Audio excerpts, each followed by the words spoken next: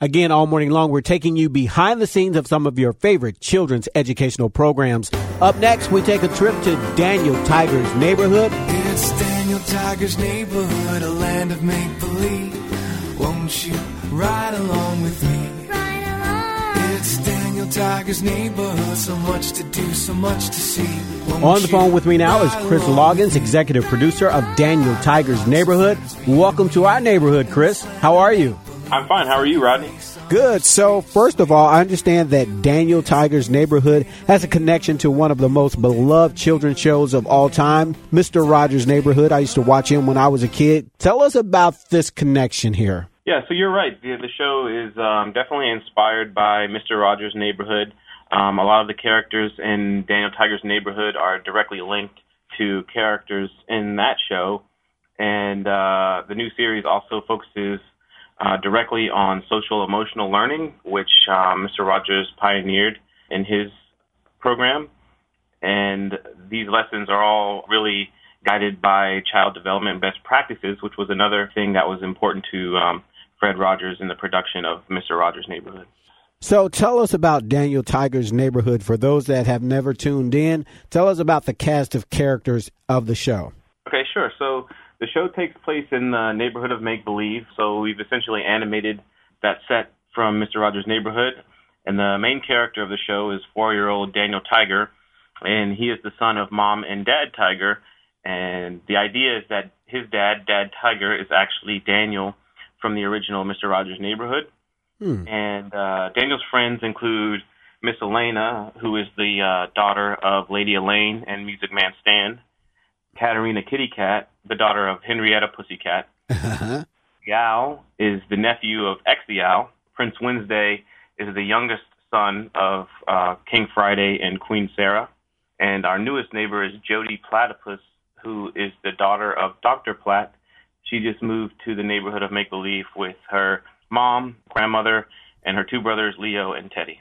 So I have to tell you, those names take me back to my childhood. I remember watching Mr. Rogers' Neighborhood and remember those characters. So that takes me back. Real throwback for me. And in case you're just tuning in this morning, all morning long, we're featuring some of your favorite children educational programs. On the phone with me is Chris Loggins. He is here this morning to talk about Daniel Tiger's Neighborhood. He's a producer there on that particular show, and you can see that every day on PBS. Now, let me ask you this now. Some children's programs focus on STEM and science. I think you alluded to this earlier, but what is the focus of Daniel Tiger's Neighborhood? The focus of Daniel Tiger's Neighborhood is social-emotional learning, which we think is a key building block for learning and success in school and life, really. So, Chris, let me ask you this. Producing a show like Daniel Tiger's Neighborhood, how challenging is it for you to teach the kids while you're trying to entertain them as well? Tell us about that challenge, because that definitely has to be a challenge. Yeah, I think that really is a unique challenge, but it's something that the creator of the show, Angela Santamero, and the creative team here at Fred Rogers Productions and 9 Story US are really up to. One key ingredient of the show is research with children.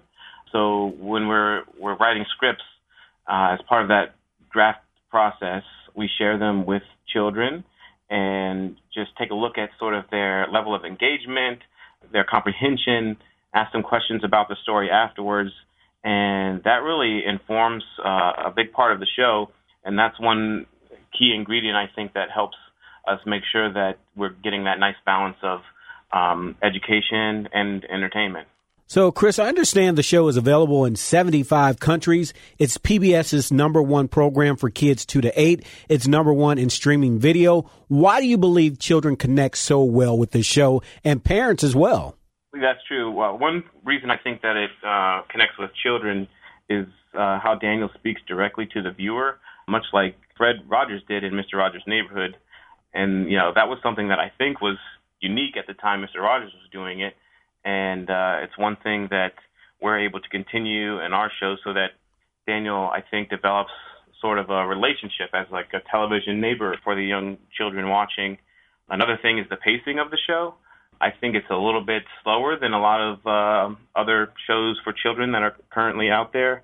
And like I said, we are researching with children before the show is completed. So that's another thing that helps.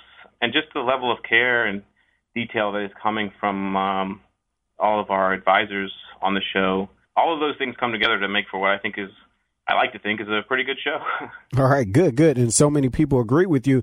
Now, one thing, I'm a father myself. One thing that I love about the show is I love Daniel's relationship with his dad. And I think it's really important to see that. As a dad, it's important to see that, for young people to see that on TV as well.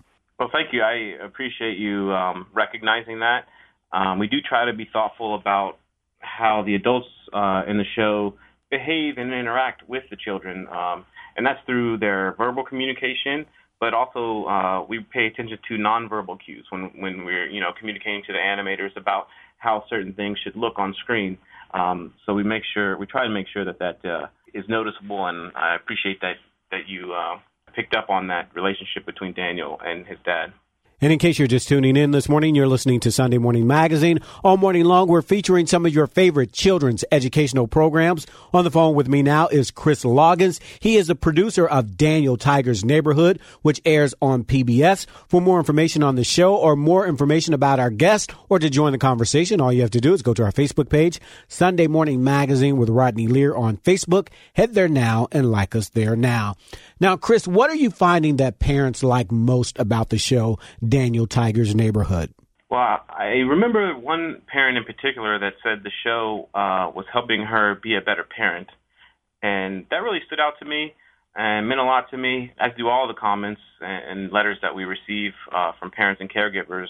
I think what that says to me is that Daniel, in one way, gives people sort of an entry point to talk about sometimes difficult topics with the children in their lives, like sadness, disappointment. We also have an episode about death when Daniel's fish dies. So I think that is one way that the parents appreciate the show.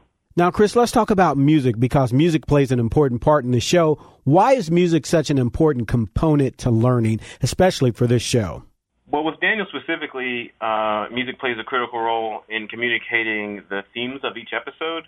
So the little, for lack of a better word, lessons that are in every episode of Daniel Tiger's Neighborhood, we like to call those strategies. So that's like, for instance, with the mad feelings, it's when you feel so mad that you want to roar, take a deep breath and count to 4. All right. So we make those little sentences into singable phrases. That music is made by a team of 4 musicians. The name of their organization is Voodoo Highway Music. They're cranking out a high number of high-quality songs for the show. I think that music has a way of making things memorable. So if you think about your favorite song, you probably know the words and the tune very well. And that's what we hope we're getting out of these songs in Daniel Tiger's Neighborhood as well.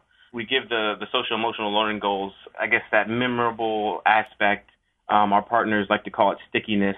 So hopefully children and grown-ups can remember those songs and strategies and use them when they need them. Okay, and finally for you, Chris, as a producer, how rewarding is it to be in this profession, to do what you do, to work with children's programming, and to work on this particular show? How rewarding is that?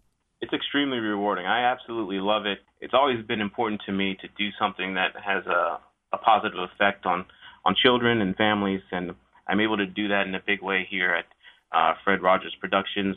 All right. Well, we're out of time this morning. Chris, if our listeners would like to find out more about Daniel Tiger's Neighborhood, how can they find out more? Well, you can go to pbskids.org/Daniel. We're also on Facebook, Twitter, and Instagram, and the handle on all 3 is @DanielTigerTV. And if you wanted to learn more about our company, you could go to fredrogers.org. Well, we're out of time this morning, Chris. Thank you so much for taking time to talk to us. Thank you. I really appreciate it. Again, we've been speaking to Chris Loggins, executive producer of Daniel Tiger's Neighborhood, seen on PBS. For more information on the show or more information about anything you've heard this morning, all you have to do is go to our Facebook page, Sunday Morning Magazine with Rodney Lear, and like us there. Peloton, let's go! This holiday, with the right music and the right motivation from world-class instructors, We're going to pick it up a notch. It's the holiday season. you might just surprise yourself with what you're capable of. Work out to thousands of live and on-demand classes, from running to cycling to yoga. Try Peloton risk-free with a 30-day home trial. New members only, not available in remote locations. See additional terms at onepeloton.com/home-trial. Peloton, motivation that moves you.